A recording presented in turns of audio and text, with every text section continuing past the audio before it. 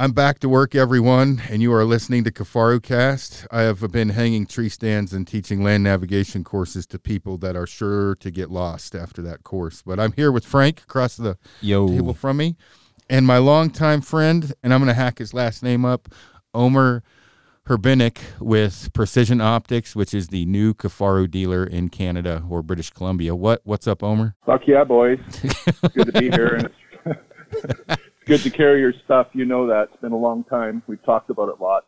Yeah. It's funny. So driving to work thinking I should call Omer. I gotta go get a physical this morning after this podcast for my life insurance policy. So I'm trying to think driving down. I think I met you. This is my memory. Not met you, but internet met you. You had posted this badass. This is back when we were running Mystery Ranch. We had posted this. Fucking right. You posted this badass story. You went on a solo mountain goat hunt, went up, and you were shooting an APA bow, and you took like a 71-yard shot and killed a goat solo, hiked it out, and you had a full essay, photo essay. And there was guys giving you a rash of shit about the shot distance, and I got on there, and as I remember it, I defended you like 70 yards. If we can't shoot that far at this point in time in our lives, you suck, or you just don't like technology. That's okay, but he did nothing wrong, and I think that's where you and I originally had started to converse. Is that my memory fucked up, or is that that's right? No, you haven't taken that many hits to the head. That was like 2010, and that was on Bowsite of all places. And yeah, man, very chivalrously you defended my honor. I remember distinctly, I was pretty proud of the event. That was my first big game animal. That was an archery kill. At that time, I was pretty enamored with that bow, and I put all the details on there, and I didn't spare anything. And there was people were congratulatory, and they were like, yeah, way to go, man. Like, it's a cool thing to do. And then all of a sudden, out of the woodwork come these, keyboard warriors were like, well, if you couldn't get within 20 yards of that animal, then maybe you should have let it walk. I'm like, let it walk? Go fuck yourself. You have no idea what it took to do that. I did, which is why, because you hiked in from the it's not like I coast. You came from the ground level up. It's a cocksucker in there. Yeah, it's not like I was just like, well, let's just go give this a go. I fucking trained for it. I'd been shooting my bow. I'd gone through lots of bows at that time, and I got it done. And I'll tell you what, pulling that animal out of there, I had no idea what the fuck I was getting into. I was using not to shift gears too much, but I was using a nice frame with a crew cab, okay? And I took a life size. I didn't debone or fuck all. I didn't know what I was doing. And packed that whole thing in that crew cab, and getting it out of here was, and I don't know if I'm allowed to use this word, but it was a unsurly cunt to get it out of there. It was terrible. And then to take shit from these guys who can't see their fucking toes when they stand up from their monitor to go to the fridge to get a Schlitz or something like that and stuff their face was, I was kind of like, whoa, I guess this is what internet hate is about. And that thread got a lot of traction back then. But you kind of put some of them in their place. And, I don't know if people know this about you, but, you're not afraid of confrontation. So it was an interesting way to meet. And back then, you were just doing pack reviews. You were just buying packs with your own dime, wrecking them, and just telling people the goods about them. And I don't know. We used to chat about every goddamn thing. You'd call me at all hours of the day, and we'd bullshit about, whether it was a down mat or a sleeping bag or I remember when you were obsessed with quilts.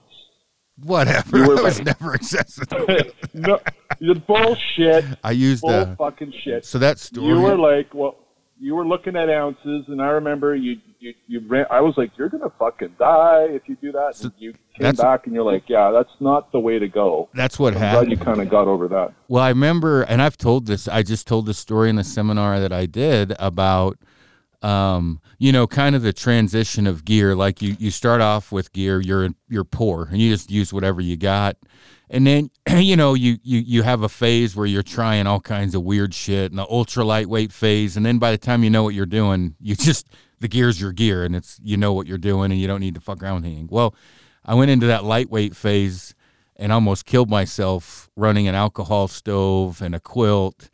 And yeah, the ultra lightweight life is not for me. especially when a storm comes in fucking August when you got a quilt and an alcohol stove. It sucked balls. No, I think we talked about this a long time ago in that, and no, absolutely no disrespect here, okay? But when, the environment that you guys are in like Colorado, Montana, it's beautiful, but it's a completely different element when you're in northern British Columbia, where August will burn the fucking skin off your ears by day, and next thing you know, you wake up. We're talking like early opener sheep hunt. Like you're sweating your bag off during the day, and you didn't bring enough sunblock, and you're literally hiding from the sun during the day, and then you wake up middle of the night, and you're like, what the fuck is that noise? Oh, it's 1.5 feet of snow on my motherfucking tent. Like it can swing so dramatically that, you learn very quickly, ounce count. Well, anyway, my philosophy is I don't count ounces almost ever, because I learned very quickly that lightweight gear in certain areas is just going to compromise performance or safety. I remember being on my first sheep hunt with Garrick, and I bought a Big Agnes bag. No slight against Big Agnes, but I bought an ultralight sleeping bag and a really light down mat, and I was freezing my nuts off every night. I had everything I owned and brought with me in the bag with me, and I was not going to tap out. I'm like, I'm not quitting. We're going to the distance. But I was freezing my bag off, and after that, I was like, you know what? Instead of counting ounces, I'll just put another plate on at the gym when I do squats and deadlifts. Yeah.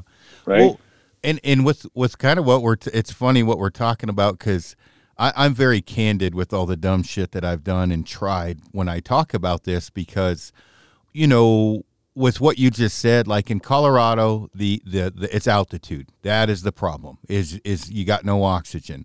But as far as like rain and you don't really deal. I mean, you get a late storm, but I'd say you get more false hope here of, I've been backpack hunting 3 times in Colorado, and the, whatever shelter at that time did fine for them. And it's like, yeah, that shit works until it doesn't. But then since, over a decade, I've been able to go all over the world and hunt, and you learn a lot more. You're not basing it off of one area, one altitude, one animal. Since then I've been able to hunt a bunch more different animals and different terrain, guide a lot more. And so I try to give that advice to people when they're asking, like, hey, is the new Sitka Cloudburst going to make it in Alaska?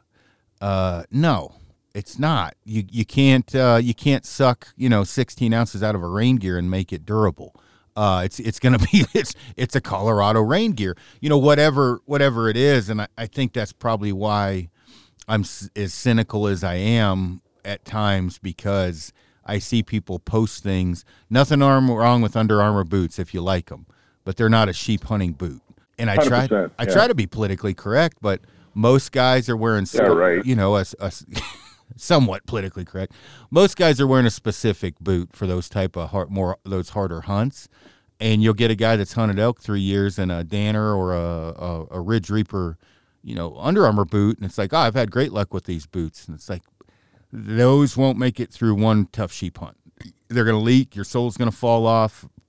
And then, when you find that out the hard way, it's a pretty miserable trip. Oh, yeah, I've been there. I mean, like most of my early hunting, certainly for goats, was all solo hunting. And, it's trial by fire. Like one of my favorite quotes by my favorite poet is, what matters most is how we walk through the fire. Well, a solo goat hunting Stuart is fucking fire at its hottest. Like anybody that's gone there will tell you, again, we're just going to go all over the fucking place with this thing. But, at this point in my life, the solo hunting thing is kind of in my rearview mirror, just because I do anything that's intense and like the check knees light comes on, or my fucking elbow or my shoulder or whatever the fuck it is falling apart, right? But, I meet plenty of guys or get these emails or texts or messages, and they're just, they've got the bug and they're just consumed with that place in particular. And, it's always great to circle back afterwards and just hear what their impressions are. And, I think back, I'm like, okay, well, I wasn't much of a pussy then if it fucking affected me that way too, right? So you find out really quickly what gear will and won't work. And, like I said, I've tried the ultralight thing too. I think you might remember vividly, I did you called me some very specific names over my choice of tent for the environment. I still have the pictures somewhere, but I chose again. I was like, okay, what's the lightest shelter that has room in it? And I got and again, no disrespect to the gear. It's a fucking wonderful tent, but just not for what you gotta choose the right tool for the right job. Well, I took an MSR Carbon Reflex 3 tent, like right to the top of the Stewart Mountains in October. It fucking snowed a pile. Oh yeah, I mean the pictures, like I had snow piled up around the sides of it just because like that tent has no tub. It's mesh interior and it's got a really thin fly, and so the wind was blowing right through it. And then ultimately, it basically failed on me. I thought I was being smart. I boiled water, put it in my water bottle, zipped it up in my vest, laid in my bag like an idiot, all cozy, and all that condensation went through the mesh, hit the fly, the snow landed, developed a crust. Pretty soon the weight of the snow and the wind was pushing the tent on me. And let me tell you, there's nothing that feels better than about 11:30 in the middle of fucking nowhere by yourself, realizing I got to pack everything up and hike off this fucking mountain, which I did. I got to lower ground, and after that I was like, okay, what am I doing wrong here? And that's when I discovered Heidelberg. And when you find some of those gear choices, it's just kind of like, it's like a proper relationship. You're like, I ain't fucking leaving this for fuck all. Like, that looks good, but I'm not screwing this up, right? Like, I will never. There's two tents that I'll run in that environment. That's a Stevenson Warm Light or a Heidelberg. Just like you find a good boot. I've got, again, it's public record. My feet have been chewed to shit with the wrong kind of boot in all their glory, and I won't run anything other than a Hanwag. And I, this is not an endorsement, but people have heard me say this a million fucking times. And I do sell other brands, another brand in particular, which I would use, but for the fact that once you turned me onto a Kifaru,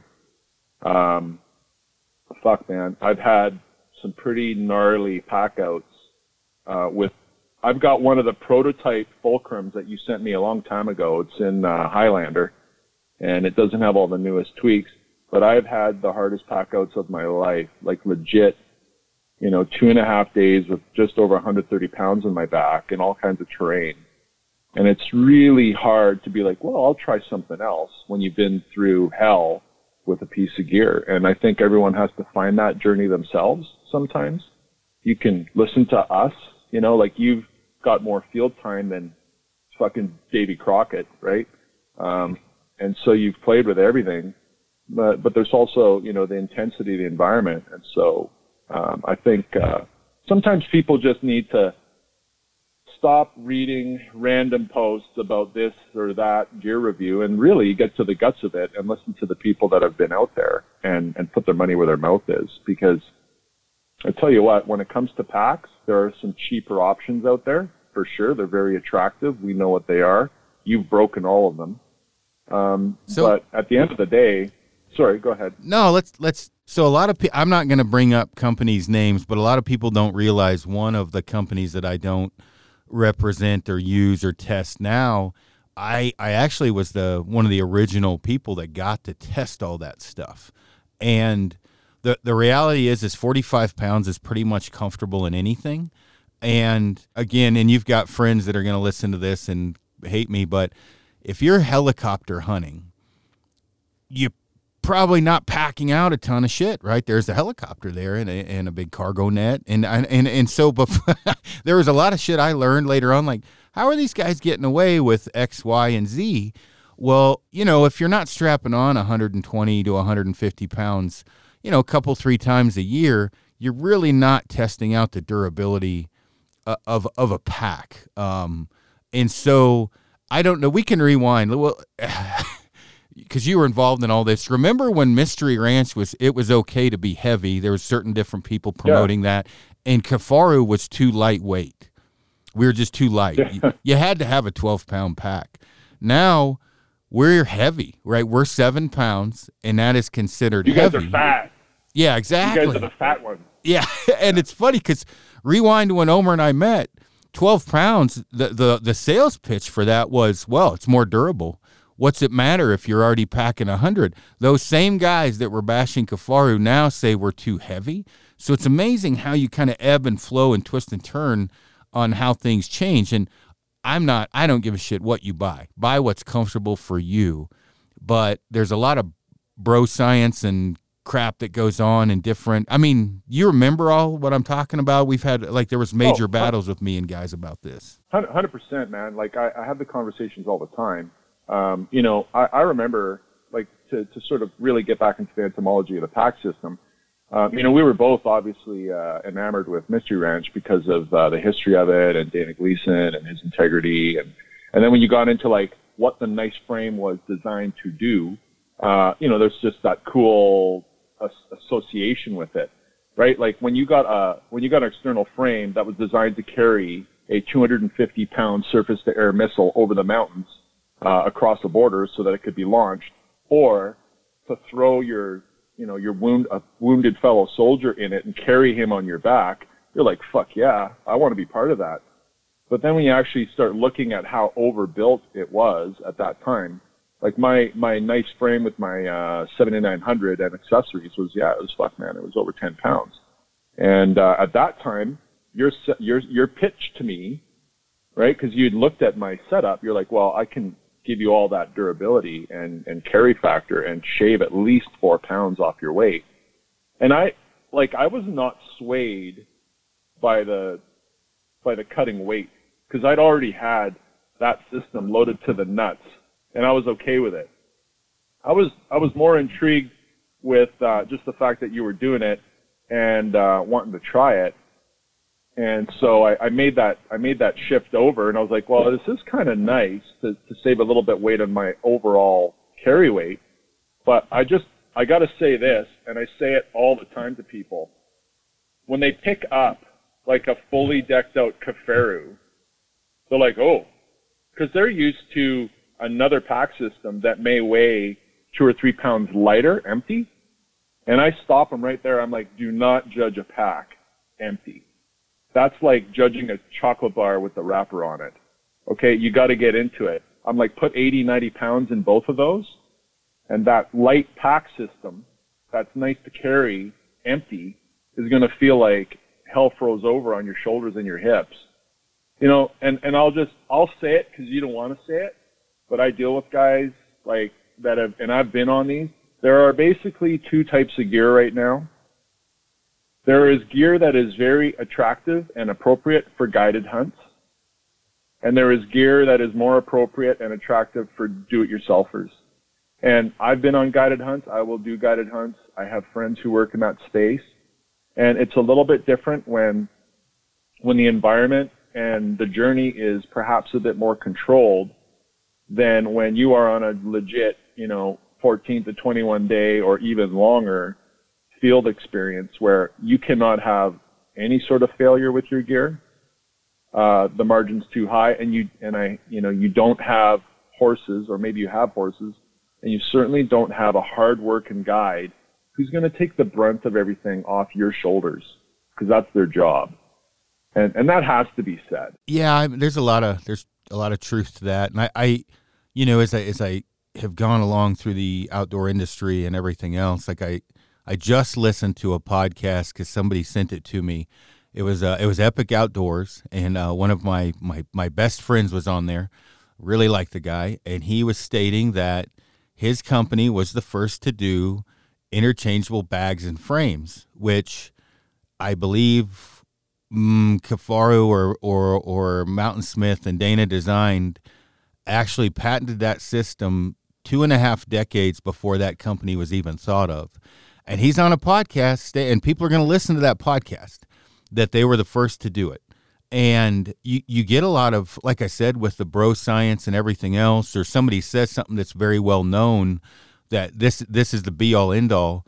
And it's like, I got to stay off forums and social, because even if I come on there pleasantly and say, hey, here's actually the facts, you kind of look like a hater or disgruntled. So I try to stay off forums and social media on specific posts like what you're talking about.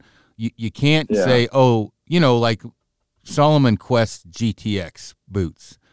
My number one thing I get back when I tell people not to buy those is Navy SEALs wear them. Well, one, you're not a Navy SEAL. Two, they get them free. And three, what they're doing and what you're doing is totally different. Same kind of thing. Well, this hunter who's sponsored by this company uses it. Well, you want to dissect it a little bit more than that, just to make sure it's applicable to what you're doing and the type of hunt you're doing and where you're going in comparison to what they're doing. And a guided hunt is not always necessarily easier, but like you said, they take the brunt of, they're doing the lion's share of the work. Yeah, there's a total difference between, and again, I've gone on guided hunts. I will continue to do so. I would never disrespect my brothers and sisters who are in the guide community. What I'm saying is there is a marked difference when you're on a do-it-yourself 2-week backpack hunt where you literally have to carry everything that you're going to exist on and subsist on. And heaven forbid you kill an animal, you do your part and you extract that animal. There's just it's different in every way. A guide, part of their obligation and their duty is to ensure that you're safe and that they'll bear a lot of the weight. And so, not just that, the proximity is often much closer, depending on what kind of hunt it is. Like if it's a NWT or a Yukon or an Alaska doll hunt, you're often very proximate to your target. The last sheep that I was fortunate to take, we were a full 2.5 days away from like the extraction point. And, I'm a stubborn son of a bitch, and my main hunting partner, he'll carry you out on his back if it needs. But if you tell him like, no, motherfucker, I'm carrying my animal out, otherwise we shouldn't be doing this, because him and I have had more than a couple double headers together, and we've had to rely on ourselves and each other. And I carried every ounce of it out. I just don't see that happening on a guided hunt. It's never happened. In fact, when I was on a guided hunt, the guy wouldn't let me carry my fucking kill because like it's his obligation to do it. So when you're looking at these pack systems that are built to a standard that, can survive that, and guys do get lucky on these longer hunts, but sooner or later, and I talk to them, this is not fucking hearsay, it's not bro science, it's not internet forum bullshit. Sooner or later, I talk to them, and they're just like, fuck man, that's totally right. Like, that last, 4 or 5 hours of the hike out, this thing was killing me. And I mean, case in point, and I don't want to just do all the talking here, but Frenchie, Nathan French really well. Yeah. Right? Him and I were on a sheep hunt together where he got that gorgeous ram of his, and he's not going to deny this. He had one of those packs, and I had the same fucking Kaferu I have right now, the Fulcrum. And he was asking me, a million questions like, oh, it's got lots of straps, eh? And I'm like, yeah, it's a fucking strappy son of a bitch. But all those straps have a reason. Like, if we want to talk about the Fulcrum, you guys have done it a million times, one of the reasons why I advocated for so strongly is that those cross straps that go from frame end to frame hand and circumference of the bag allow you to control where the weight is. So he and I had a fuck of a hike out. It was 17K as the crow flies. For those that don't know what that means, it's 6.2 miles for every 10K. Sorry, go ahead. Okay. So anyhow, so he learned, because that last fucking 4 or 5K with his pack, he was in excruciating pain. And remember, he was a strapping boy. He was 21. I was 42 at the time. And no, sorry, he was 22. I was 44. Like literally half my age. And he could not control where the weight was in that pack. And it was digging into his shoulders, digging into his hips. I was looking at it because he'd asked me frequently to like tighten it up. It was as tight as a cat's ass in January. There's nothing that could be tightened on that fucking thing. And the material was actually pulling away from the stitch points where it was fastened to the frame. So we got to base camp, dumped everything. He took his shirt off, and he had blood blisters running down his ribs on both sides where the side straps had dug in so much. And case in point, fuck, a couple years later, I'm at the I think it was it the Reno Sheep Show, and he's working the booth with you guys. Yeah. I'm just like, oh, ho, ho, what is this, right?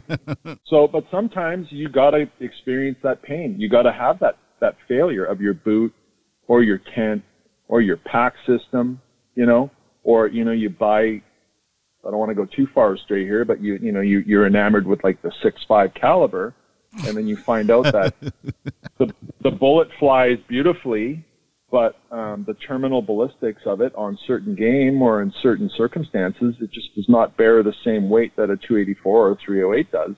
And you have difficulty putting your animal down or extracting it. You know, if people want to be stubborn, I'm a stubborn son of a bitch. I mean, half the time I gotta be rubbed in my face. But there are some things that you just, like, look, stitch density, the density of material, the wideness of straps, the wideness of buckles, that's just fucking physics. It shouldn't be rocket science for people to figure that out. And with that comes a couple of extra pounds. So fucking pony up and do some squats. And that goes for everything. You'd mentioned it a second ago, but it's not just, packs. It's footwear, it's shelters, it's sleeping bags. It's everything. Optics. I'm still of the opinion, and I just got into a long debate at this seminar, not a long debate, but a decent debate in this seminar. Nothing wrong with the middle grade optics if that's what you can afford, but none of them are going to be the big three. And when I say that, meaning each person's eyes are going to like a Swaro, Leica, or Zeiss. One of those three they're going to prefer over the other, but they're all very high quality.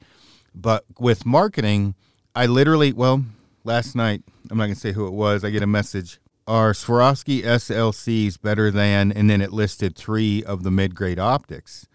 And one of them was a Diamondback from Vortex. That's the bottom of the barrel. And I'm like, yeah, man, of course. Why would you ask that question, though? I had multiple people on a forum tell me that these three optics were every bit as good as an SLC. Where does that come from, right? Oh, God. Yeah. Oh, God. So, and are you more of a Leica guy? I know you've used Leica, you've used all of them, but you like Leica as well, right? Yeah, I mean, I'm pretty clear on that. I think that Leica is, they're the pioneer in that space. They build perhaps the truest optical elements when it comes to color rendition, contrast. And, if you ever use a Leica lens, I don't know if you own any of those. I've done it. I've taken the same still fucking frame, shots with a Leica lens and a Zeiss lens, and, it's pretty apparent. But listen, that is not the only criteria that often comes to play when selecting an optic, right? So here's case in point. Someone just asked me recently, what's better, the new Swarovski NL Pure or the Leica Noctivid? And I said, well, from a pure fidelity standpoint, I still prefer the Noctivid, and I feel that it's going to give you the truest rendition of what you're looking at. But there are some features with the NL Pure that blow away the competition. Like the incredible gain in field of view you get given the same magnification pays huge dividends in the field. And the advent of their forehead stabilization thing allows you to run a 12 power potentially, which is going to help you select desirable things in your field of view. So it's not just about optical fidelity, but listen, there's a fucking base standard, okay? And so it's wishful thinking, absolutely wishful thinking, to think you can buy a second or third tier optic that is not getting the glass from those places that Zeiss, Leica, and Swaro are. It's physics. Those guys have pioneered this stuff. They have the best elements. They protect it. And it's up to them whether or not another company is allowed to access it. And that's just pure fact. So you're never going to see observation optics by any of these other companies. And that's a pretty wide, sweeping comment. But I'm here to tell you, like, I've looked through more rifle scopes than anybody that I know. Okay. And, I've looked through most binos and compared them critically. And I take the time to talk to my suppliers and try to find out, little things so I can make informed discussions with people. And it boils down to this. If you build something out of steel and your competitor can only access aluminum, Like, that statement's very true. One's going to be stronger than the other. Well, the same comes to glass and coatings. Coatings are just as important as the glass. No, 100%. And you can't, there's no magic pill that's going to catapult Asian-made optics in front of European-made, and there's not really any way around that at this time. Now, 10 years, technology, who knows, but we do the same thing with optics, obviously, and we test them at great levels, and I think what part of the problem is a lot of people don't glass for 4, 6, 8, 10 hours a day. When you do that, same as packing an animal out with a crappy pack, you'll do whatever you can to get rid of that migraine, and you'll start dropping money. Until you've experienced the being lost, then you learn to navigate. Having migraines are a horrible time, not being able to see 15 minutes as late into the darkness or low light as your buddy. Your shoulder strap rips off, you're bleeding somewhere, whatever, for packs, your shelter blows down. Those moments that when those happen, there is like this giant turning point in a lot of people's backpack hunting or backpacking career where it's kind of an eye-opener of, holy shit, the inevitable happened. Mother Nature came in, I couldn't see the animal through my spotter. I couldn't see it through my rifle scope. And then people start to dissect more. But with the internet, which is good and also bad, then money also comes into play and sponsorships and things like that, and it kind of dilutes and gets very muddy, for the best knowledge. Yeah, I mean, I couldn't have said that any better. Like, you spend some time behind a cheap spotting scope. So, you're in the store. Most stores won't let you take shit outside, right? You look through it, oh, fuck, that's real bright. Oh, that's pretty good. And you set it up on your tripod, and you swing it around a little bit. You crank it up to 45 power or 50 or whatever, and it looks good and bright. But then you get in the field, and you're looking at a goat at 1,200 yards. And you're trying to figure out, is that a Billy or a Nanny? And there's a little bit of shimmer in the air. And so then you crank that thing up past 50, and all of a sudden you're fucking with the focus. You're like, I just can't get this thing focused. And so you can't really differentiate, are those glands behind it, or is this chromatic aberration? What's going on here? And pretty soon, it starts to dawn on you that, maybe it's not my eyes, maybe it's not the atmospherics, maybe this thing just does not have the qualities that I'm looking for, sustained use.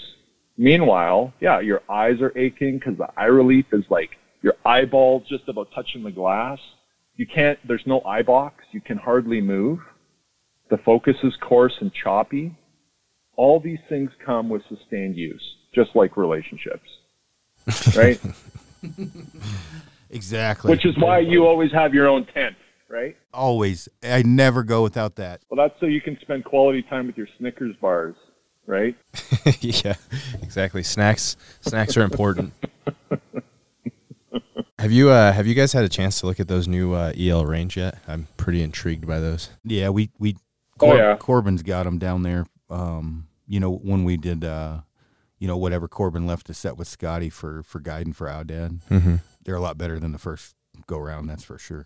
Nice. Well, the glass is on level with the traditional EL SwirlVision. They have SwirlVision glass. The rangefinder is very, very responsive. I've run them against the newest Geovid and the newest Zeiss RF, and the app is actually very nice to program if you're going to use the ballistics. It's pretty intuitive. It's got a good database of projectiles and factory ammo. I would say that it's certainly on par with the Geovid and the rangefinder, the Zeiss rangefinder binos. And the tracking assistant, it's not something that I've used personally.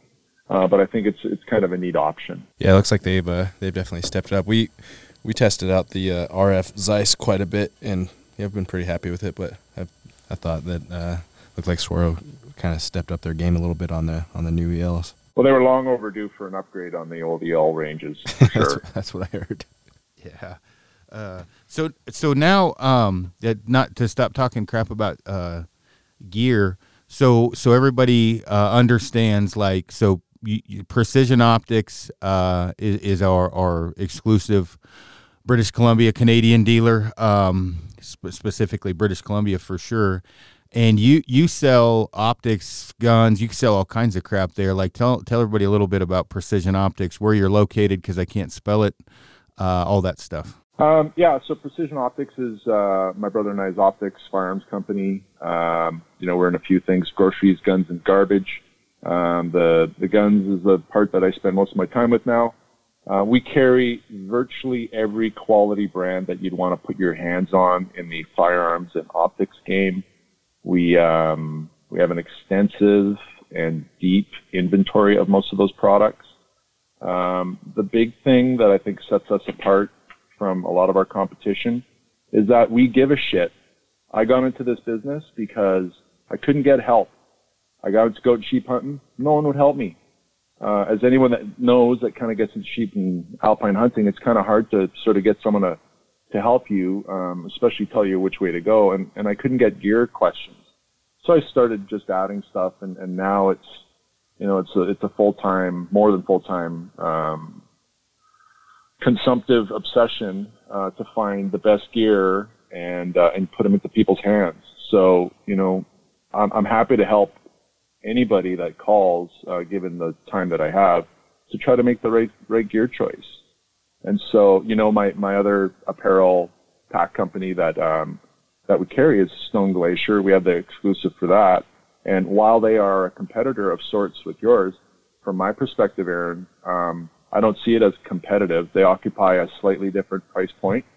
And it's pretty reassuring for me that regardless of which way on the decision tree someone decides to go with their purchase, I know that they're getting something that's not going to fail them, right? They're not going to come back and be like, oh, fuck, that pack broke or whatever, It's just like optics. Listen, I sell, I have someone come in, they want to buy a rifle scope. Well, every rifle scope that I'm going to recommend to them, whether it's a Leopold, a Zeiss, a Swarovski, Leica doesn't really have an option at this time, and we're looking forward to their new Amplis scope whenever. Ryan Trenka, if you're listening, I want one of those scopes, please, or a Night Force. I know that it's not going to fail. It's going to do the part for them. So I would say that we're in the gear business, obviously, but I like to think that we're more in the advocacy business, right? Like you call, I'm going to give you straight goods. I'm going to give you real advice, and it's not salesmanship. Anybody that knows me, I will often talk people off the ledge of spending money unnecessarily when I think there's an option that better suits them.